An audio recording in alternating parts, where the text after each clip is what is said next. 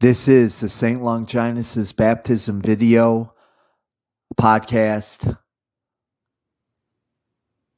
devotional, True Catholic devotions for the January 28th, 2022. First, a prayer. In the name of the Father, Son, and Holy Ghost, amen. Oh my God, I firmly believe that you are one God in three divine persons, the Father, the Son, and the Holy Ghost. I believe that your divine Son became man and died for our sins, and that he will come to judge the living and the dead. I believe these and all the truths which the Holy Catholic Church teaches, because you have revealed them, who can neither deceive nor be deceived.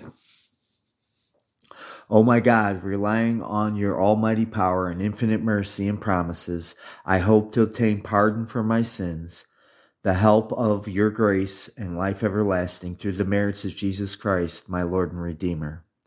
Oh my God, I love you above all things and with my whole heart and soul, because you are all good and worthy of all my love. I love my neighbor as myself. For the love of you, I forgive all those who have injured me and ask pardon of all whom I have injured. In Jesus' name I pray. Immaculate Heart of Mary, please pray for us. Sacred Heart of Jesus, please pray for us. Amen. Okay, so today's devotional, I'm going to be talking about St. Matthew chapter 8, verses 5 through 10. And when he had entered into Capernaum, there came to him a centurion beseeching him, and saying, Lord, my servant lieth at home sick of the palsy, and is grievously tormented. And Jesus said to him, I will come and heal him. And the centurion, making answer, said, Lord, I am not worthy that thou shouldest enter under my roof, but only say the word, and my servant shall be healed. For I am also a man subject to authority, having under me soldiers. And I say to this, Go, and he goeth, and to another, Come, and he cometh, and to my servant, Do this, and he doeth. And Jesus, hearing this, marveled, and said to them that followed him, Amen, I say to you, I have not found so great a faith in Israel. Okay, so a little context to this scriptural passage. Obviously, the Romans were occupying Israel at the time of Jesus. And as I stated in a previous episode, basically religious Jewish people despised the Romans in general for being pagans and barbarians. And the Romans looked down their nose at the Jewish people as backward simpletons. And plus, the Jewish people were very rebellious. They were constantly having rebellions. And so the average Roman soldier probably felt the same way that a U.S. soldier felt to the average Iraqi or Afghani, in our last adventure. The reason, this is one of my scriptural keystones. It's actually St. Matthew 8:8, but in order to get the full context across, I included the passages before verse 8 and the passage after it. But what makes it so remarkable is, first of all, the Roman centurion, and it's evident that he was a man of command. Now, whether he was an NCO or an officer kind of doesn't matter in this case. But he was a man of command. And what makes it so remarkable is seeing since how the average Roman had nothing but contempt for the average Jew, that he would go to Jesus for help. Now, being an occupying soldier, I'm sure he had Jewish friends that told him, "Oh, hey, this Jesus guy, he's a really holy, he's a real holy guy, and he's really blessed by God, and he can do miracles. If your servant's sick, so I'm sure if you go and ask him to heal your servant, he's pretty merciful. He might do it." And what also makes it remarkable is, I did remark on a previous episode that basically the Roman Empire at this time, their religion was basically dead. They were basically paying lip service to the gods that they had. Now, obviously, the historical context of that centurion doesn't say if he was a practicing pagan or if he just was basically an atheist from a Roman point of view, I should say. Now, in the New Testament, it talks about some of the Romans that were occupying Israel were known as God-fearers. So basically, these were Roman soldiers who basically took on the true Jewish religion because they had no faith in their pagan faith. Now, this looking into his background is not something I'm really interested in. What's more interesting to me about this particular centurion was what he said. But he could have been a God-fearer, or he just could have been a pagan who heard about Jesus through his Jewish friends and said, I got to give this guy a try. My servant's sick. And he probably was close to his servant. And given the Roman society at that time, that is remarkable in and of itself. Because,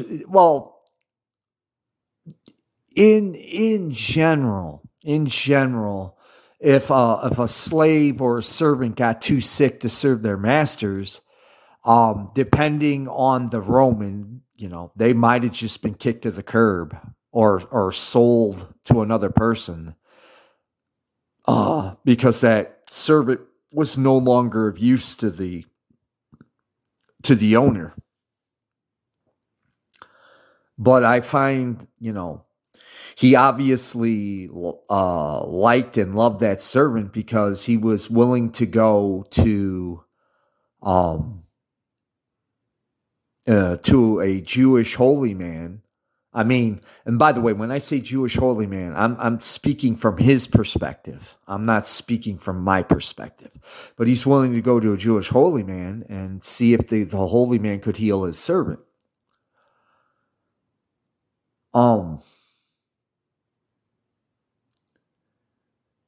So I find that bit remarkable. And this is the part that really impresses me. So he doesn't send a messenger to do this. He doesn't send a messenger. As far as the Jewish people were concerned, this is a high-ranking Roman official. And by the way, even in the Roman army, if he was commanding any kind of troops, he was considered, at least in the military, a high-ranking Roman official. And he could have just sent a servant. As a matter of fact, there were some Jewish rulers, religious leaders, who sent their servants to ask Jesus for favors. This guy didn't even do that. He went himself. And this part's also interesting. He knew. Now, before I get into what I'm going to say, I'm sure all the Romans knew that the Jews, the religious Jewish people, despised and hated them for being pagans and for occupying their country. Okay? But this leader of military troops, this high official in the Roman army, humbles himself first by going to Jesus. And then when Jesus says, yeah, I'll heal your servant, he tells them, oh, I'm not worthy for you to come under my roof. He's saying that because he realizes, as a religious Jewish person, that Jesus was going to draw a lot of scandal and backbiting if he went into his house as a pagan Roman. And it also showed a great amount of faith. I mean, even Jesus himself said, I have not seen this kind of faith in Israel. And the reason he said that was for the reasons I just got done saying. You know, here's a Roman official who walks to Jesus and then asks him to heal his servant. And then when Jesus says, sure, I'll do it, he says, well, I'm not worthy, but say the word and my servant shall. That shows, you know, that's why Jesus said, I haven't found this faith in Israel, because if you read the Gospels, like I said, a lot of the Jewish religious leaders, they also asked Jesus for help with healings and such, but they sent servants to speak for them. They didn't humble themselves to go to Jesus themselves. So he was aware. He was aware of the social situation. And like I said, the reason I find that remarkable is, I think that most Romans in his position wouldn't have cared how it looked or cared about Jesus' reputation. If Jesus had said, yeah, I'll come over, they wouldn't have cared about the consequences to Jesus' reputation. You know, they wouldn't have cared. They would have said, sweet, let's go. You know, they wouldn't have cared. But this guy showed a lot of respect and humility by saying what he said and doing what he did. And the reason why this particular passage of scripture resonates with me, I'm talking Matthew 8:8, is because right now I have not been baptized into the true Catholic Church or confirmed.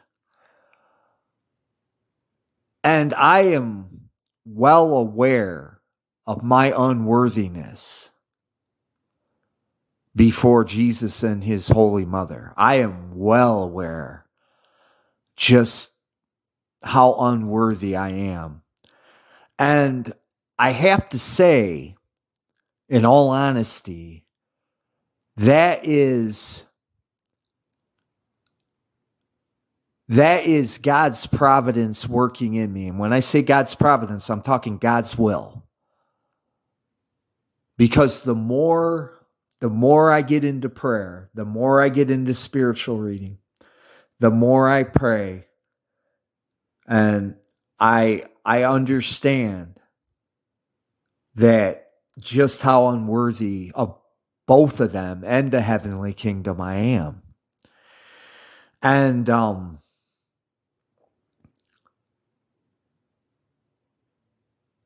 basically, when you try to become pious and you try to become devout, I can't speak for everyone, but it seems to be a theme that when a person becomes more pious and more devout, they just realize how unworthy they are. And I gotta say that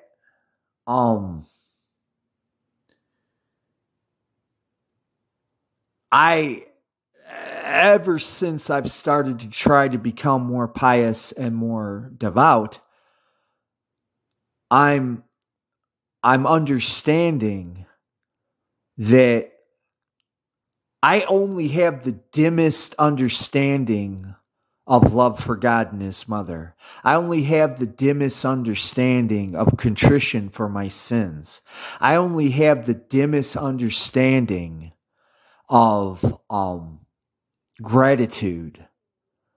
I only have the dimmest understanding of humility, and I definitely only have the dimmest understanding of obedience to God's will. And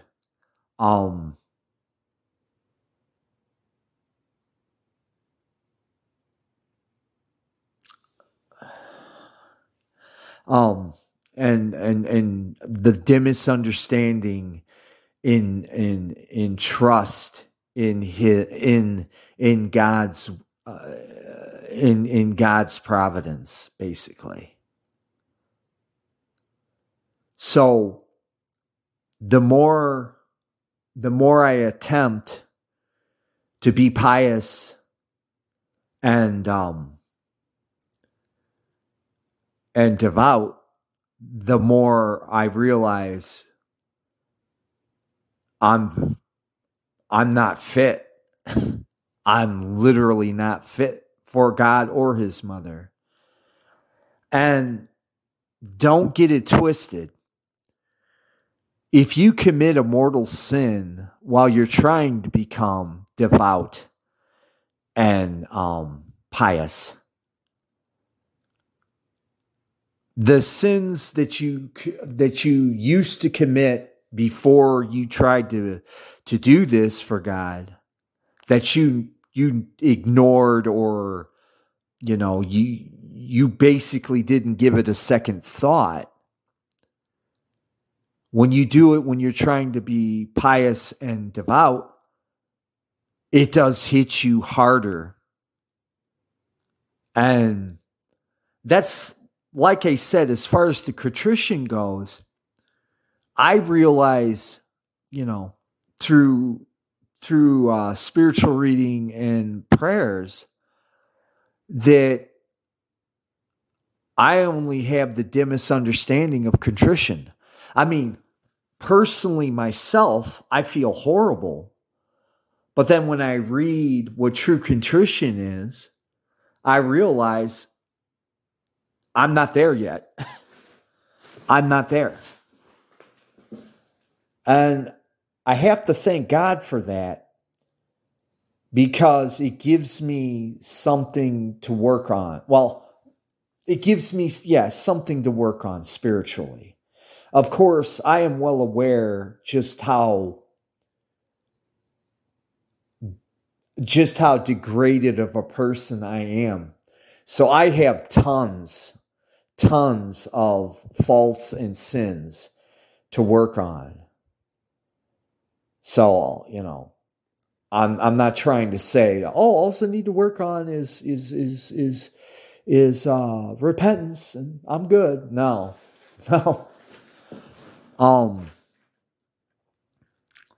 Sometimes they talk about the spiritual life like a garden, the saints do. And when I think about my spiritual garden, I don't know if any of you who are listening to this will get the metaphor I'm going to use here. But maybe some of you, while perusing the internet, have seen these pictures of these gardens that, like, they're choked. I mean, literally choked with weeds. They're more weeds than flowers or vegetables. And they'll have, like, old trucks parked on them, abandoned trucks parked on them. And there's tin cans and there's garbage in them. It basically picture any inner city lot. And that's what I'm talking about. That's what my spiritual life looks like. So, anyway, this Matthew 8:8 is my third scriptural touchstone. And I just wanted to give you a little context why this is one of my spiritual touchstones. So I think we're done. And I hope and I pray that this will be of use to you. I hope and pray that this will be some use to you. And I do thank you for listening, and I do appreciate you spending the time with me. You could have been doing something else, but you chose to listen. And I do appreciate that. God bless you. I'm praying for you all. Have a good day. Bye-bye.